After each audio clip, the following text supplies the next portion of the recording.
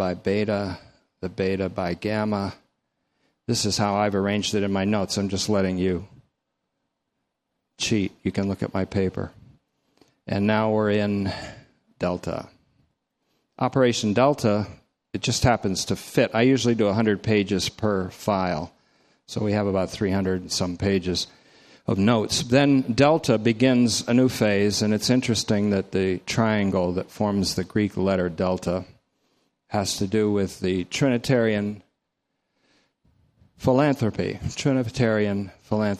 which Ephesians 2:4 calls God's great love and abundant mercy. It's also interesting that where we're going now, the center, the delta center, is Romans 5 through 11. It's a double center. And there are a series of peaks in which doctrine reaches heights that it doesn't reach elsewhere in all the Word of God, really. Romans 5 through Romans 11. Romans 5 through 8, generally speaking, deals with what Ephesians 2:4 calls God's great love. God's great love. God's love is the principle or the source and origin of his justice and his righteousness, not the other way around. Justice isn't the source of God's love, but love is the source and the origin of God's justice, his policy of justice, his saving righteousness.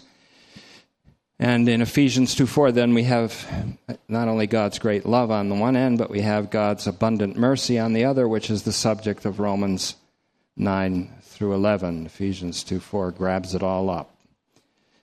God's great love starts off Romans 5, 1 through 8. Then Romans 8, 31 to 39. Nothing can separate us from that great love. Then Romans 9 through 11 deals with the identity of Israel as the lovers of God.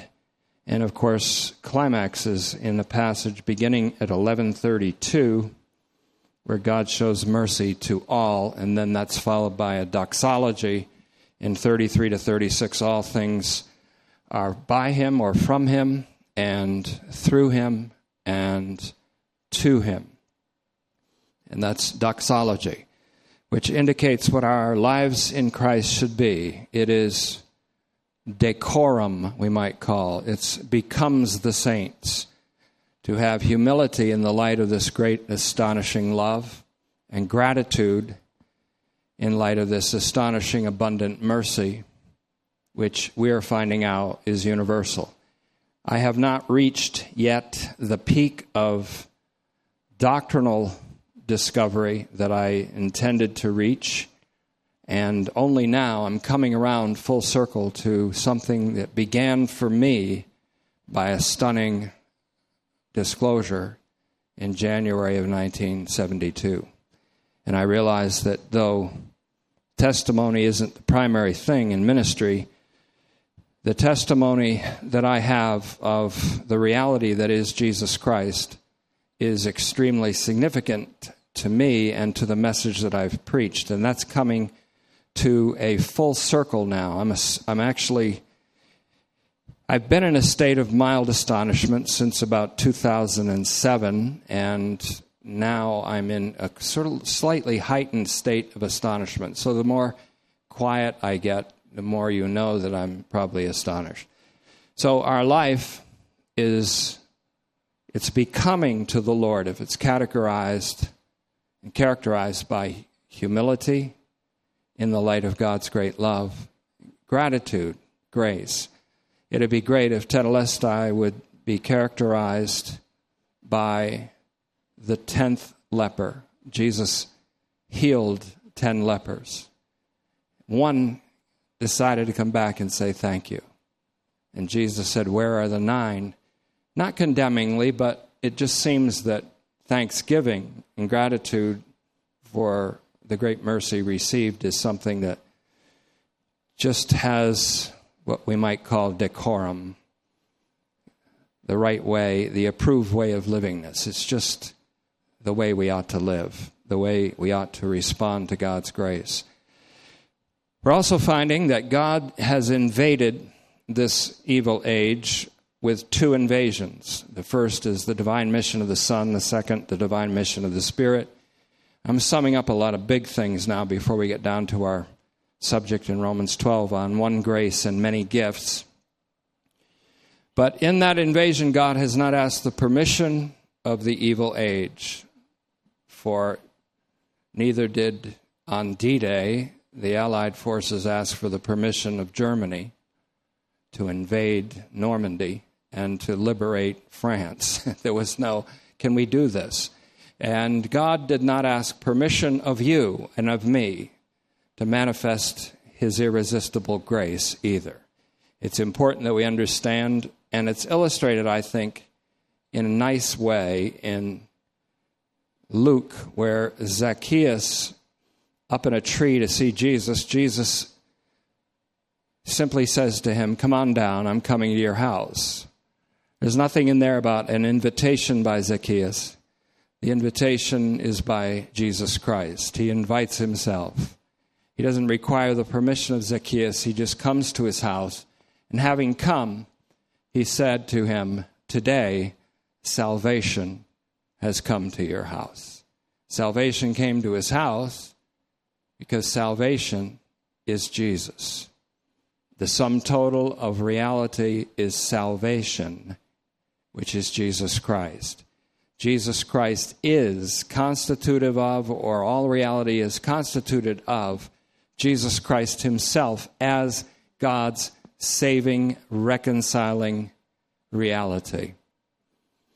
And this is the fact, this is the fact and the truth of the matter. But only faith, which is a gift from God, which we have uncontingently given to us by God's grace, only faith has the conviction of that unseen reality. The reality is that all reality is Jesus Christ and his saving grace. This is how God sees it. This is what's true in the eternity of God. And this is what is true in time with man, but it has not yet been realized. The future to us is not the future to God, but the future to us is the moment, and therefore the everlasting moment, of the realization that God has already made all reality to be his Son, Jesus Christ, his saving reality. There's another word that I want you to, a couple of phrases. This is all something that I have to do first, because these are the big ideas that are gripping my very being right now. Let's look at the word kenosis. We've looked at that before. Comes from the Greek word kenao. These are all, again, this is just all intro for where we're going here. Kenao comes in Philippians chapter 2, verses 6 and following. The kenosis is the self-giving, self-humiliation of Jesus Christ to the point of obedience to the death of the cross, and therefore his exaltation, which is a supreme exaltation where he fills up everything with himself. And that's very important. Ephesians 1:19-21 deals with that. And so there is a thing called in God-approved livingness, which humility and gratitude are becoming attributes of. There is what we might call, and others have called it already, but I like the word, kenotic love. Kenotic love is the kind of love that is more than just mimicry. When we say imitating Christ, we don't mean crass mimicry, but manifestation of his kind of love one toward another. By love we serve one another. In kenotic love, it's a self-emptying, self-giving kind of love, which is only possible in and by the Holy Spirit, in Christ Jesus, in participation with him, and therefore kenotic love. There's another word called promeity. And again, I want to take some of these lofty terms from theology and bring them down to where we live, because that's really where we live. Promeity means that God actually exists as salvation. God's very existence is God's existence to save. God's very existence is his existence to save. In other words, God, his very existence and being as God is a being for you, a being for us, a being, an ontology, a state of being which is for us. God only exists as the saving God. And therefore, his judgments are salutary, another word for salvific. His last judgment, as we're hoping to come to in a fairly near or a fairly close teaching in the near future, the last judgment is going to be God's ultimate future act of philanthropy. The ultimate act of philanthropy, God's overwhelming love for humankind, his unconditional love, his unrestricted love, his unstoppable love for all of mankind, is going to be demonstrated in what used to be and is traditionally thought of as a day to be dreaded, the Last Judgment. The Scripture teaches about the Last Judgment as a day to be expected with heads held high, shoulders back, and great joyous anticipation and hope, because it will be the universal appearance of what appeared to only a few on Calvary's Hill, the great love and the endless mercy of God expressed in a crucified Messiah, who 3 days later arose from the dead for our justification, the justification of all. Promeity, then, is God's existence as a saving God. God exists savingly toward the human race. And so this will come to, again, in studying Romans, and this will give you the big picture of Romans. In studying from our pincer strategy, we have discovered a lot of things. I'm surprised, because usually when you have a strategy, it falls apart, as combat veterans know, and as people who study in the war colleges know. Any plan is destined to fall apart after the firing of the first shot in a conflict, and that's pretty much true. But in our pincer strategy, we've approached Romans from the left flank, staring at the left, us facing frontally, Romans the epistle. That's Romans 1 through 4. And Romans 12 through 16, which I'm going to wrap up tonight, is the right flank. Both of these squeeze toward the center, which I just mentioned beforehand, is 5 through 11. And that's going to be Operation Delta. Will be either in two operations or one. Operation Delta 1, Operation Delta 2, which will finish our study of Romans. It's important for us to understand that even from the standpoint, traditionally, if you deal with the verses, I'm not dealing with words per se, but if you deal with verses, Romans 8:31, and I'm adding 32, is the living center of Romans. And that's where God provided himself a lamb, as he promised, as Abraham promised Isaac. He did not spare his son, but freely gave him up for us all. Therefore, we have God for us in the center of Romans. For us. God is for us. Promeity, God exists for us. His very existence is the existence of a saving God, a God who, by the virtue of his very essence and being, saves. And name. And that's why the name of his only Son, the man Christ Jesus, is Jesus, because Jesus means Yehoshua, Yahweh saves. Yahweh by his very nature, Yahweh by his very essence, is a saving God. Our God exists for us. It's astonishing. For us is mentioned twice, Romans 8:31. If God is for us, and the fulfilled condition of the conjunction E is used there, that states an irrefutable, incontrovertible fact. God is for us. And because that's so, no one can be against us. No one can succeed against us. The accuser of the brethren, one another against us, ourselves, our own conscience. Sometimes we're not so worried about the devil, as it were, as our own conscience that condemns us. Our own conscience, our own heart condemns us. But if our heart condemns us, God is greater than our heart. That means God, who doesn't condemn, is greater than your heart that does self-condemn. From time to time, self-condemnation is the evil of human guilt. And God wants to purify us from that through the Word. Because how much more shall the blood of Christ purify our conscience from dead works to serve the living God? More importantly, still 32, he freely gave up his Son on behalf of us all. God for us all is the right in the heart of Romans. The heart of Romans, God for us all. The resurrection, the ascension, the crucifixion, all. So in the dead center of Romans, where we end, we have the word panton.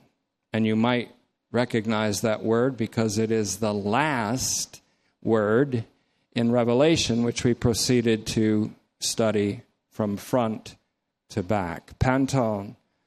The last word we studied in Revelation, all. The last word we'll study in Romans is all. Panton. Panton seems to be thematic. All of God exists to save all of mankind. What you may not know yet is that reality itself is Jesus Christ, the act of God in Jesus Christ reconciling. The reconciliation that is Jesus is the reality that is the whole of reality. And faith, God's gift, lays hold of this. Faith, God's gift, knows this eventually, is persuaded of this, and is therefore assured of this knowledge being complete and universal down the road. All of this wants to undergird where we're going next. So, Father, we thank you and we pray that you will bring about the obedience of faith in your people here tonight through what we're about to receive, and for which we are grateful. In Jesus' name, amen. Starting Romans 12:1, to pick up where we left off, my main aim tonight is Romans 12:4 through 8. Last week we considered 12:9 through 21 in connection with Romans 13:1 through 7. We showed how submission to the authorities or the powers that be is flanked by the dynamic state of love, God-approved livingness, so it's part of God-approved livingness. Romans 12:1, so by the mercies of God, siblings, I urge you to present your bodies to God as a living offering or sacrifice, consecrated and acceptable to God, which is your reasonable act of worship. As a result of this, verse 2, do not be conformed to this transient age, what Galatians 1:4 calls an evil age elsewhere, but be transformed by the making new of your way of thinking, resulting in the affirmation of the good, the well-pleasing, and the completely attained will of God. That's a phrase that needs to be developed. Verse 3, for through the apostolic grace, I put that word in there because of Romans 1:5, through the grace that was given to me as an apostle. So it's apostolic grace. Paul is speaking here with authority, but it's authority not like the Pharisees and scribes and the hypocritical traditional religionists of the time. It's an authority that itself is grace. And so he said, I, through the apostolic grace that was given to me, I, that's Paul, say to everyone who is among you not to think of himself more highly than he ought to think, he or she. Right here, then, Paul highlights humility as that which becomes us, that which is, well, it's decorum in the spiritual life. Not to think more highly of himself than he ought to think. And right here again, he commands against all selfish pride and the pride that's rooted in group biases, especially Gentile Christians against Jewish Christians. And on the other flank, on the other side, Romans 11, Jewish Christians against Gentile ones. as well as Gentile ones against Jewish ones. Instead, he said, it is necessary to think reasonably, as each one has been assigned faithfulness, as that means Christ's faithfulness. The faithfulness of Christ is used throughout Romans, in my view, and in my so far settled conviction. This isn't just a faith like God measures out a little bit of faith here and a little bit of faith there and a lot to somebody else and a lot to somebody else. And he does do that in some cases. He gives the gift of faith, which is an extraordinary gift, which lays hold on things that are unseen and has assurance of things hoped for, perhaps more deeply rooted than other people's faith. And that's nothing to brag about. It's just a gift of God. But what he's talking about here is a standard that is Christ's own faithfulness. Every one of us, he says, has been assigned faithfulness as the measure and standard of judgment. So how do I judge the world? How do I judge people? Well, that person's a believer, that person's an unbeliever, so I do this binary view of humanity. That person's damned, that person's saved. No, I judge by the standard of the faithfulness of Christ, whose faithfulness embodied all human beings.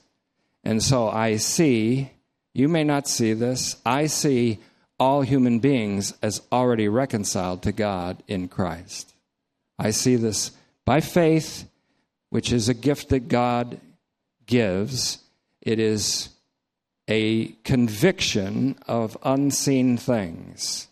I don't go with that translation that says faith is the substance of things not seen and the evidence of things hoped for, the evidence of things not seen and the substance, because that's objective. I go with the subjective definition of faith. Faith, therefore, is not the substance of unseen things. It's the inner conviction. It's my conviction, your conviction of unseen things. That's God's gift to us, a conviction of unseen things. The unseen reality that is certainly not seen by sight is the reconciliation of the world by God in Christ. God has reconciled the world to himself in Christ, not imputing their sins to them. This brings us into a radical change of thinking. And it's based on the standard of Christ's faithfulness. On the standard of individual faith, some, in our view, may be in God's favor, others in his disfavor. But by the standard of God's faithfulness, all have been reconciled. By the standard of Christ's faithfulness, all have been reconciled. This goes along with 2 Corinthians 5:14. I have determined and come to this settled determination that if one died for all, and again, the fulfilled condition, he did, then all died. All died when he died. But his death was followed up by the inevitable resurrection. So as he died, all died. So when he rose, all were justified. And so that's the way we look at the human race, by faith. It's changed my whole being so radically, it's almost indescribable. And I know it's done that for many of you too. And we're in the process, and we're always in the process of a kind of conversion, a coming around to God's viewpoint. Is as we humble ourselves under his mighty hand, he elevates us, he lifts us up. That's a gradual humiliation and a gradual elevation by God till we see as he sees. The future is present to God. It's future to us. But the future that's present to God, in the future that's present to God, the whole world is reconciled to Jesus Christ. Therefore, God can say, it's all right, and he means it. It's all right. And he means it. And ultimately, it is all right. So then, as the measure and standard of judgment, Christ's faithfulness. Now, here's where we pick up, verse 12. For just as in one body we have many parts, and not all the parts have the same function. The word here is praxis in the Greek. It means mode of acting. We call it modus operandi. Not all the parts have the same function. Praxis is the word. So we, the many, he says, are one body in Christ. Now he goes from the many members and the one body to the many gifts and the one grace. All of this is toward the demolition of walls. If there's no cultural bias, no racial bias, no ethnic bias, no bias based on background or environmental handicaps or advantages, maybe there's a bias left over of that person has this gift, I don't, I'm jealous of that gift, I wish I had that gift, I can do that better than them, I can teach better than he can. And so without the Spirit's endowment, they try teaching. And sadly, they may have a natural gift for it, but not a spiritual enablement. So eventually they go off the rails, and they have to come to a catastrophic realization they don't have the gift, whether it's teaching, whether it's caregiving, whether it's helps or service, giving mercy, etc.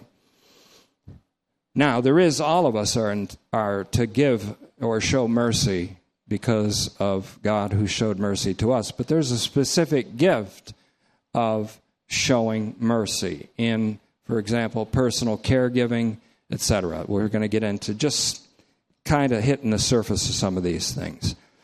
But you'll notice in Romans 12:4, just as in one body, that's the human anatomical structure, the human body, we have many parts, and not all the parts have the same function. Verse 5, so we, the many, are one body in Christ. That phrase, en Christo. If you're wondering how to end letters or long texts or emails, you don't know how to end it, just write this, en Christo, in Christ. It's pretty good. It's almost as good as yours truly or sincerely or cordially. People don't even use any of those anymore, but en Christo is the phrase here. Why is it significant? Because this blessed phrase, that's just an O here, en Christo, in Christ, can be in participation with, it can be locative of sphere. We are in Christ, we certainly are, as a sphere of living. He comprises our life, he is our life. And when Christ appears, we will appear with him in glory. En Christo is used then, we are one body in Christ. It's a blessed phrase because it's used 13 times in Romans and over 80 times in all the 13 Pauline epistles, the epistles ascribed to Paul. 13 Pauline epistles, over 80 times the phrase en Christo is used, and 13 times in Romans itself. I know of no more intimate expression of the oneness, interdependence, and unity of the body of Christ than this verse, in looking at them all. Again, let's look at verse 5. So we, the many, are one body in Christ, and individually members one of another. Again, there's no more intimate expression of the oneness, interdependence, and unity of the body of Christ than there is in this verse. Others are comparable, but here, where there's a context in which Paul is pressing for unity at the expense of proud group biases, this is the pièce de résistance of all the verses on Christian unity in terms of their expression, the expression of Christian unity. Paul is saying that we are as connected as one body part to another, and the body does not function without all the parts, nor does it function properly without all the parts in coordinated unity. There's a series of fractures among the Roman saints, even as today there is a series of fractures among the saints in the world today. Those who call themselves Christians, those who don't know they're Christians, those who are anonymous Christians, those who are vocal and shouting Christians. There's a series of fractures among the saints in Rome, and it's indicated by such antinomies or opposing opposites like wise versus ignorant, Greek versus barbarian. We see this right off the start in Romans 1:14 and following. Jew versus Greek. To some, Greek is a proud label to be worn because it suggests wisdom, education in philosophy, refinement, the arts and sciences such as they were at the time, as opposed to the untaught, and I'm sure there's a lot of other names for them, ignorant. Moria is a word, M-O-R-I-A. We get the word moron from it, all those names. For some Greeks, Jew, well, that was a shameful label to be worn by a people whom God had elected and then expelled. That's what they think. And others have thought that throughout history. You may have recollected the 20th century. God has not expelled or forsaken or abandoned his people whom he elected. That's the whole point of Romans 11. We'll see that. Now, but for some Greeks at the time, including Greek Christians, Jew was a shameful label to be worn by a people whom God had elected and then expelled.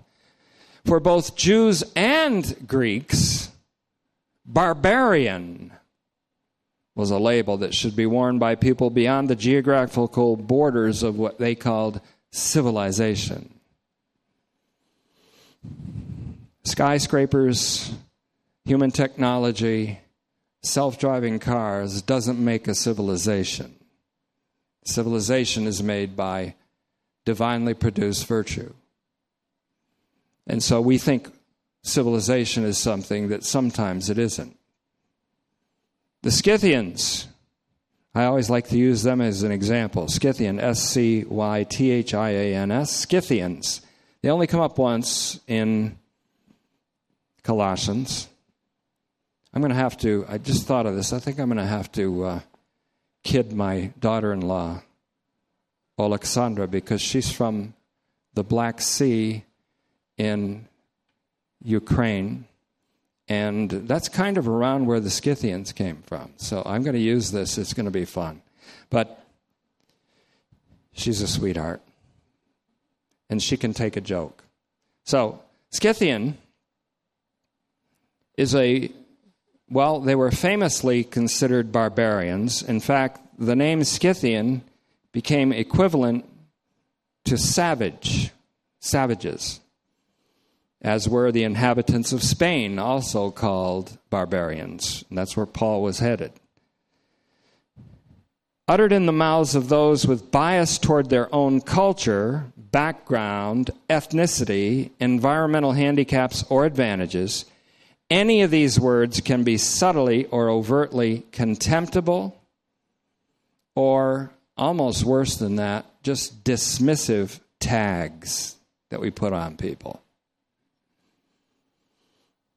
Jew, pagan, ignorant, uneducated, barbarian, Greek.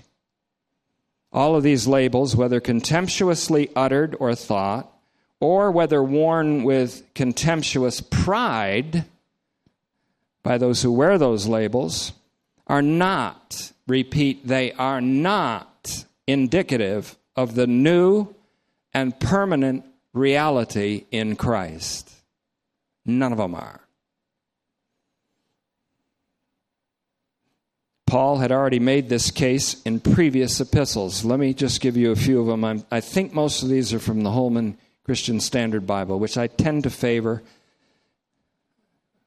But of course, the Greek is infinitely better. But here, Galatians 3:26 through 28, speaking of these tags and labels. For you are all sons of God through the faithfulness of Christ Jesus. That may be my translation. For as many of you as have been baptized into Christ have put on Christ. There is no Jew or Greek. Notice it. There is no Jew or Greek. These labels are non-existent in the new reality that is Christ.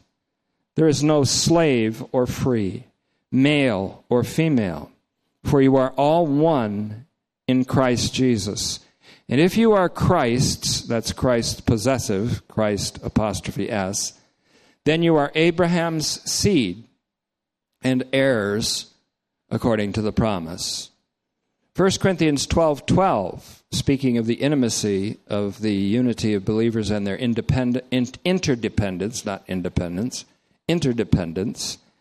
Verse 12 of 1 Corinthians 12. 12 and 13 taken together reads like this. For as the body is one and has many parts, notice the ring of that truth in Romans 12:5, and all the parts of that body, though many, are one body, so also is Christ. For we were all baptized by one Spirit in the same lake, in the same river, in the same baptismal font. Oh, wait a minute. It doesn't say that. It says, we were all baptized by one Spirit into one body, by one Spirit into one body. Whether Jews or Greeks, whether slaves or free, and we were all made to drink of one Spirit. Colossians 3:9, another place, profound. And this is with a nod to Dave Bradshaw, my friend, who brought this up this past week, at least verse 11. Colossians 3:9, do not lie to one another, since you have put off the old man with his practices, and have put on the new man. Verse 10, who is being renewed in knowledge according to the image of his Creator. Verse 11, here, that is, in this new reality, there is not Greek and Jew, circumcision and uncircumcision, barbarian, Scythian, slave, and free. But listen to this phrase, but Christ is all and in all. Christ is all. He comprises all of us. We are collectively Christ. For me, living is Christ. Christ, who is our life, when he appears, you will appear with him in glory.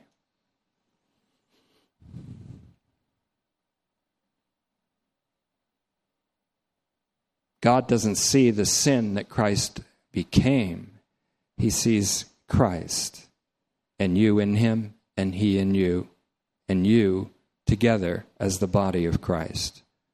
This is the reason why the body is called Christ. Christ is all and in all is a statement that encompasses much more than we have yet realized. I'm speaking for myself. It encompasses much more than we have realized up to this point.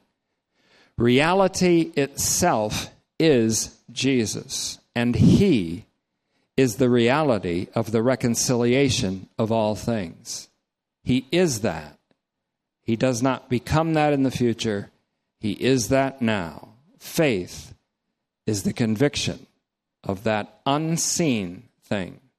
And it's the hope that that unseen reality will be realized and manifested even to sight one day when God has all of human beings alive at once, and all times become simultaneous, and all flesh experiences the salvation that is God, God's salvation, the salvation that is Jesus.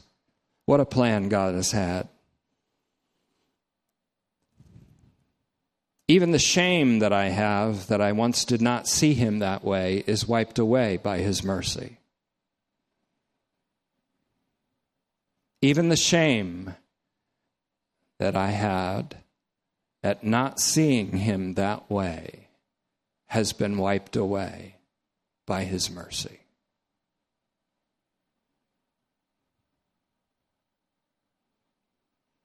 Colossians 3:1 goes on to say this, and Messiah's apostle to the nation goes on to say this.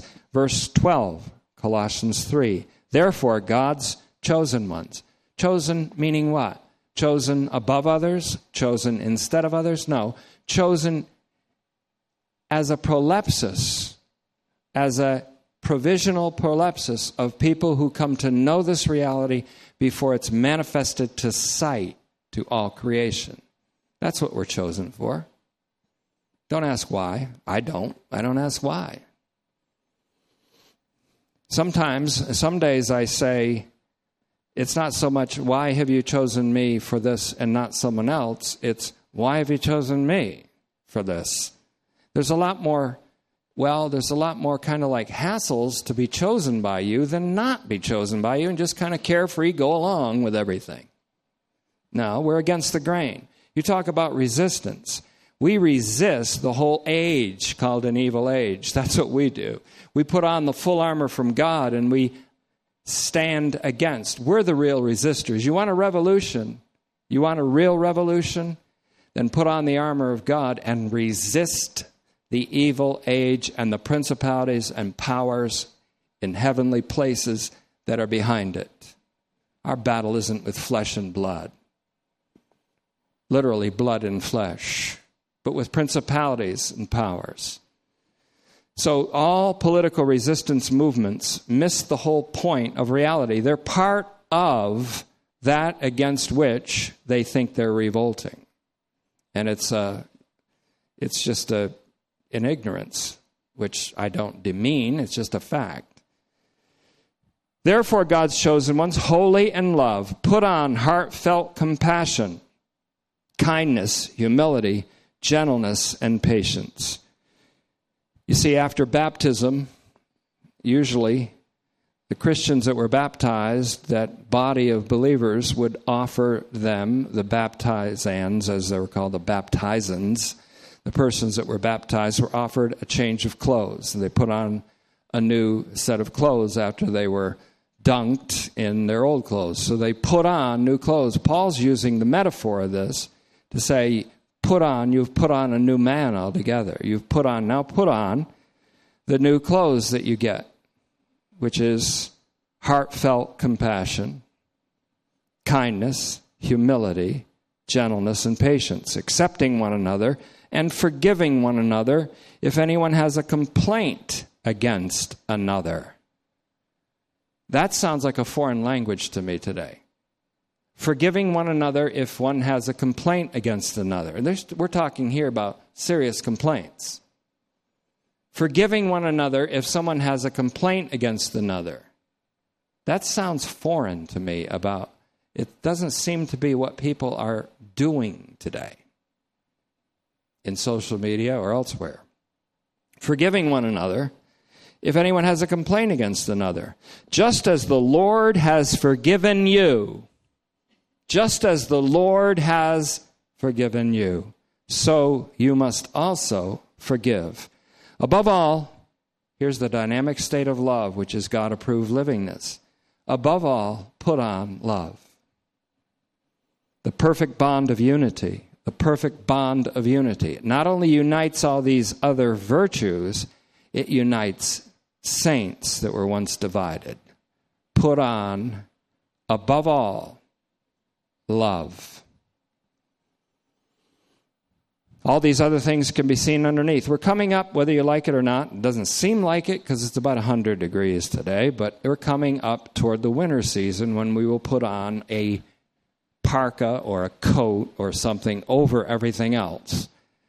And that's love in this analogy. Put on love. It's the bond of perfection or the bond of unity. It's really the glue that holds all the rest together.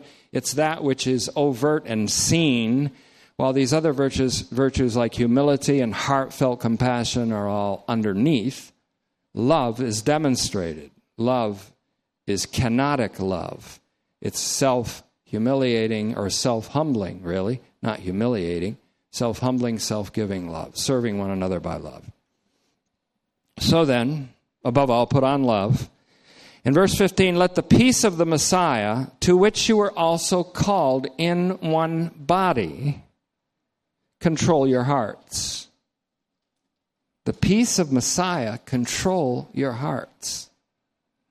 That's peace, not just your own intrapsychic, as they call it today, but it is the exoteric peace, like the Spartans called it, exoterica harmonia, harmony between persons, so that one man strikes or many men strike as one person in a battle, for example.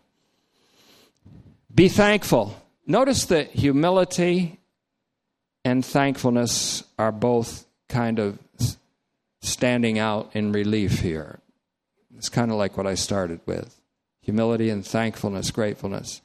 Let the message about the Messiah dwell richly among you. That's why we keep meeting. That's why we meet frequently for the teaching of the Word of God.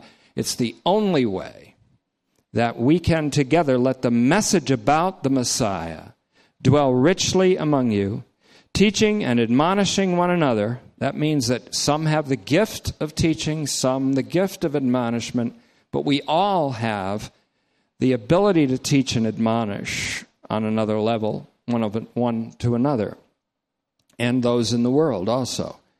One another in all wisdom, and singing psalms and hymns and spiritual songs with gratitude in your hearts to God.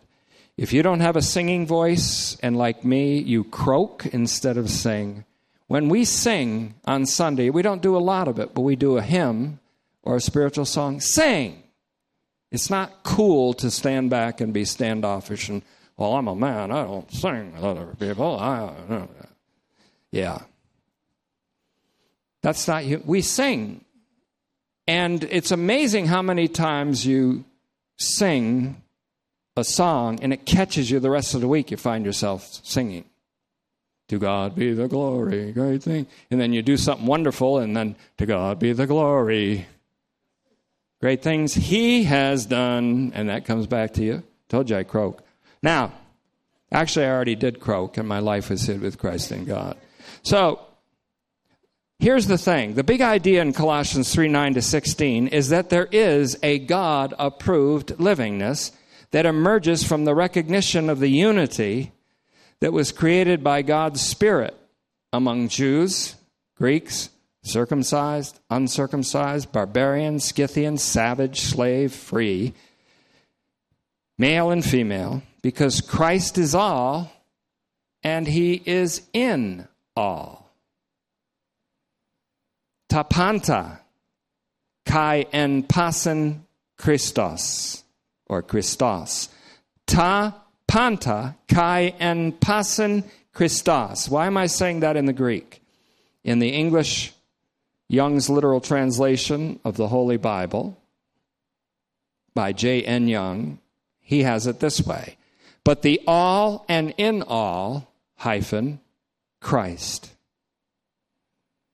The all in all, or the all and in all Christ, is tapanta kai en pasen Christos, and the very same syntactical construction, only this time tapanta en pasen, the same word, tapanta, all things in all things, all in all, is found in 1 Corinthians 15:28, which reaches to the eschatological moment when God becomes all and in all, when the Son will have handed Himself over to the Father.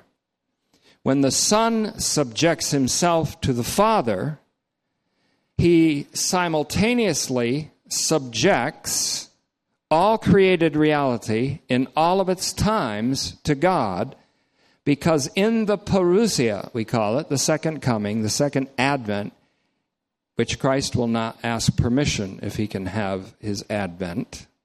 He didn't in the first advent, He won't in the second. In the parousia, Christ will be all and in all of created reality in all of its times. All of created reality already is comprised of Christ. Reality is Jesus.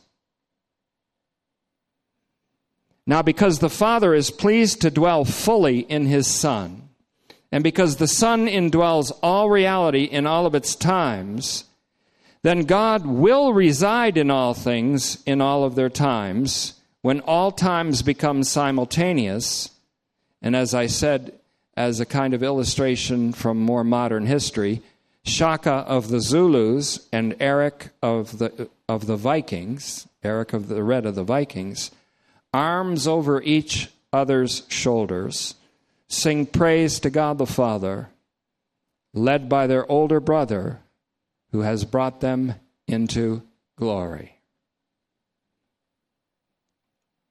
It's astonishing. Perpetrators and victims. How about this one? Hillary and Donald, arm in arm, focused on Christ, glad for his lordship, singing praise. Even more, Donald's followers and Hillary's followers, all loving each other, singing to God.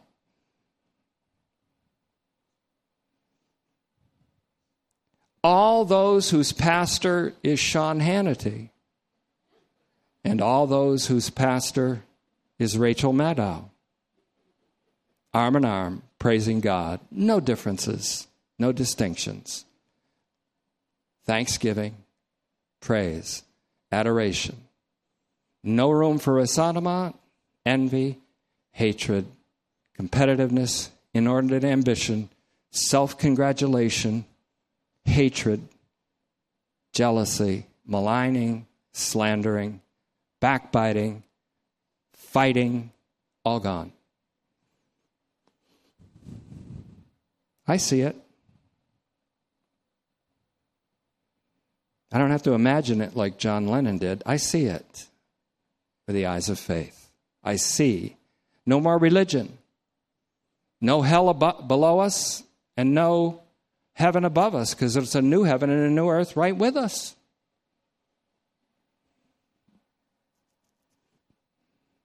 A brotherhood of man, the man Christ Jesus,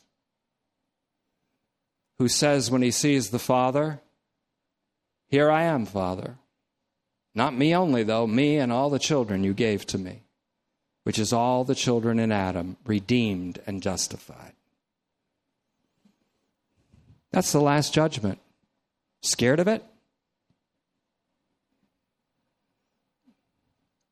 I have a certain fear of facing it because I just can't imagine how awesome it's going to be. And so it's kind of almost scary to see how wonderful it's going to be. So in closing, all of created reality already is comprised of Christ. This is a revelation which is reserved, however, strictly speaking, for that which is future to us and to the world. As God's chosen ones, we were elected by him to know and to acknowledge that reality is Jesus now, and that he comprises all things now. There is no reality outside of the saving and reconciling reality that is Jesus. So that includes this idea: there is no hell.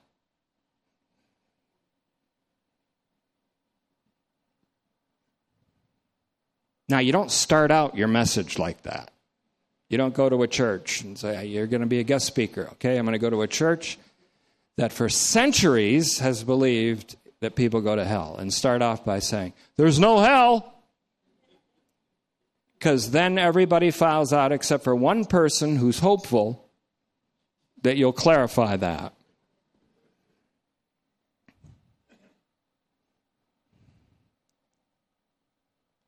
So an idea for a book, you write it, you publish it, you get the royalties and make the money. Hell, question mark, no, exclamation.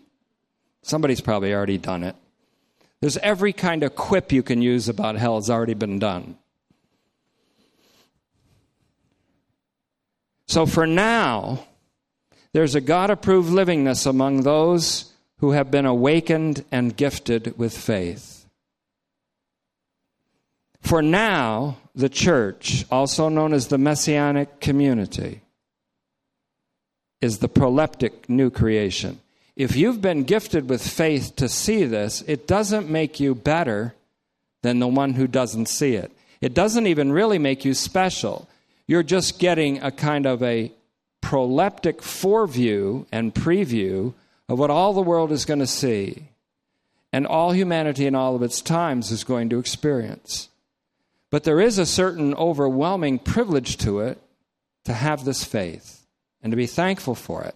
So we have the obligation to be thankful if God has evoked faith in these realities in us.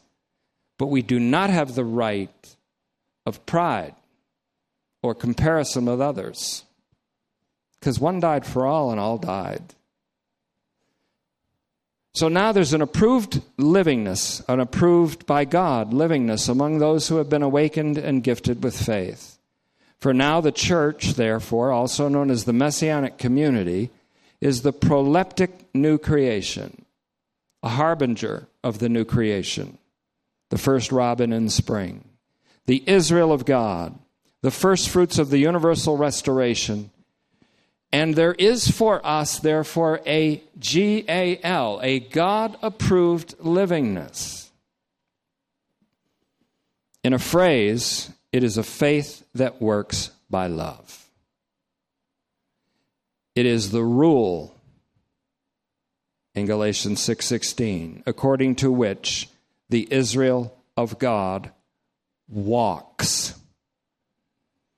Now, just jumping ahead, because I didn't get to these last two verses and may have to reserve this for the next week.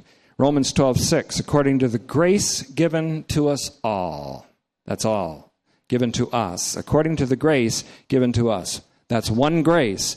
That's the saving grace of God, which baptized us into Christ. The saving grace of God. According to the grace given to us, I will put in brackets all, because that's what he means, all. According to the grace given to us all, we each, this is again translationally helpful, what I'm putting in here. According to the grace given to us all, we each have different gifts. Different gifts, one grace. What unites us?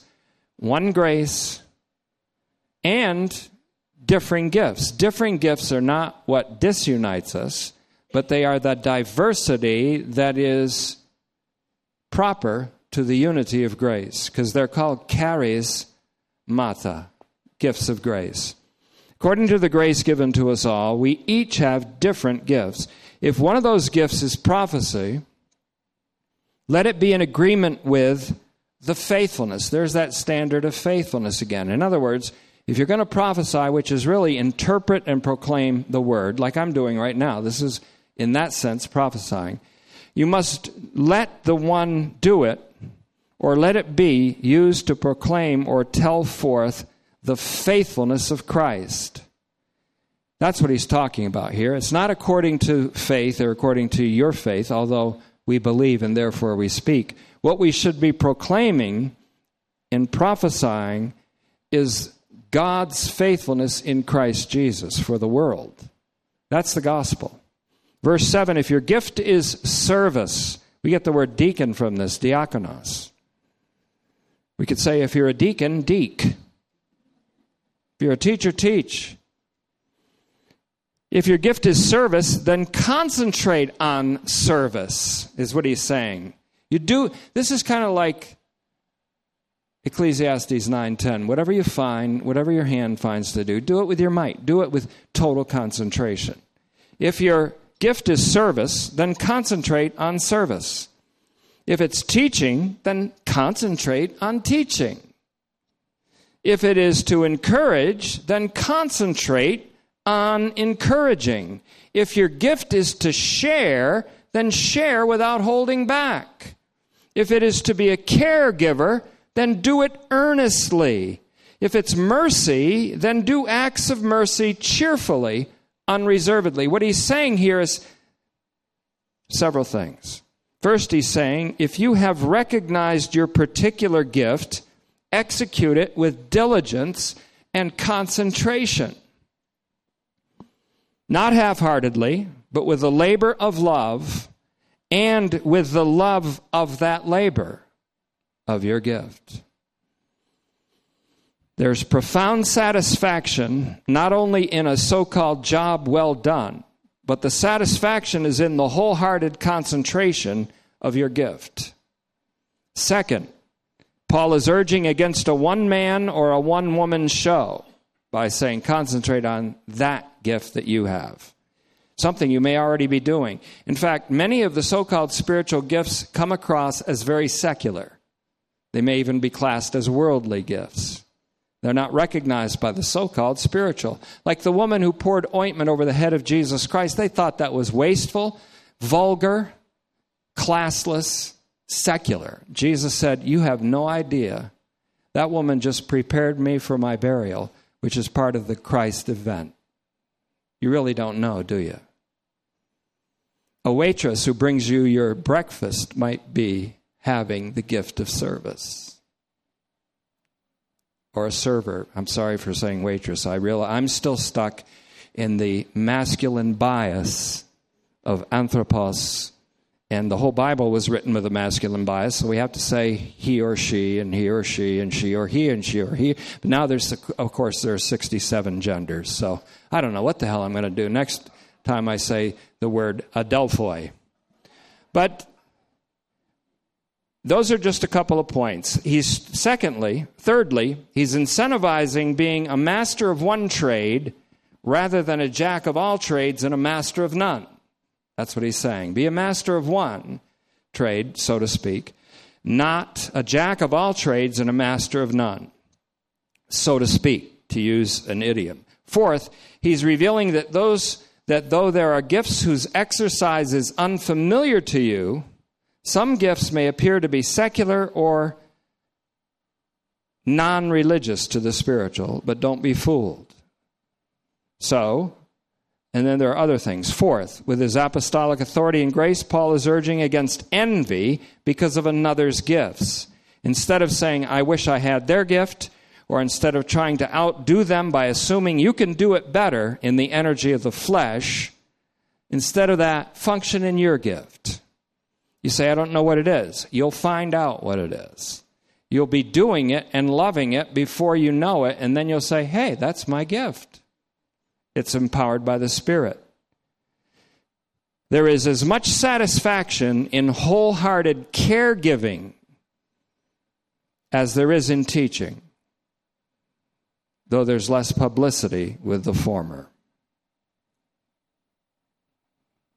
If someone is a teacher because of a spiritual gift and you think you can do better, though your gift is one of service, and you begin to teach in your own ability in competition with the teacher, then you'll ultimately be exposed as someone without the Spirit's specific endowment for teaching. Fifth, this short dissertation on charismata, or gifts, grace enablements, is intended to squelch divisions over different gifts and to show that we are all recipients of the one grace. This, too, is connected to Paul's purpose to be a minister of reconciliation and an announcer of the demolition of the walls that partitioned off believers from one another. All of this to bring us back to the very beginning of what I introduced, and I hope that all goes on tape if possible, the first introduction before the prayer, and then the message. All of this is rooted in the saving righteousness of God for all. It's rooted in God, whose very existence is his existence to save, called promeity. Barth, I'll close with him. Karl Barth has an interesting comment that I think will illustrate this nicely. Listen to what he said. Quote, the reality of the righteousness of God is attested by its universality. It is not irrelevant that it is precisely Paul who, daring in Jesus, also to perceive the divine breaking down of all human distinctions. Indeed, Paul's courage proceeds from his insight. Because he is the apostle of the Gentiles, he is the prophet of the kingdom of God. Once the interdependence was obscured, there came into being, quote, missionary work, close quote. But this is something quite different from the mission of Paul. His mission did not erect barriers. It tore them down. So in closing, there is one grace, but many diverse charismata or gifts. The important thing is that each gift is meant to be operative by the same grace and as a function of participation in the faithfulness of Jesus Christ through the Holy Spirit in the dynamic state of love, the love of God that is poured out in our hearts. And we thank you, Father, for that reality. We thank you. Well, there are unspeakable things that we can acknowledge by faith if you have gifted us with that faith. And I pray that you will do that for us and that you will bring us into the obedience of faith as a congregation. We thank you for the opportunity of offering a sacrifice of substance.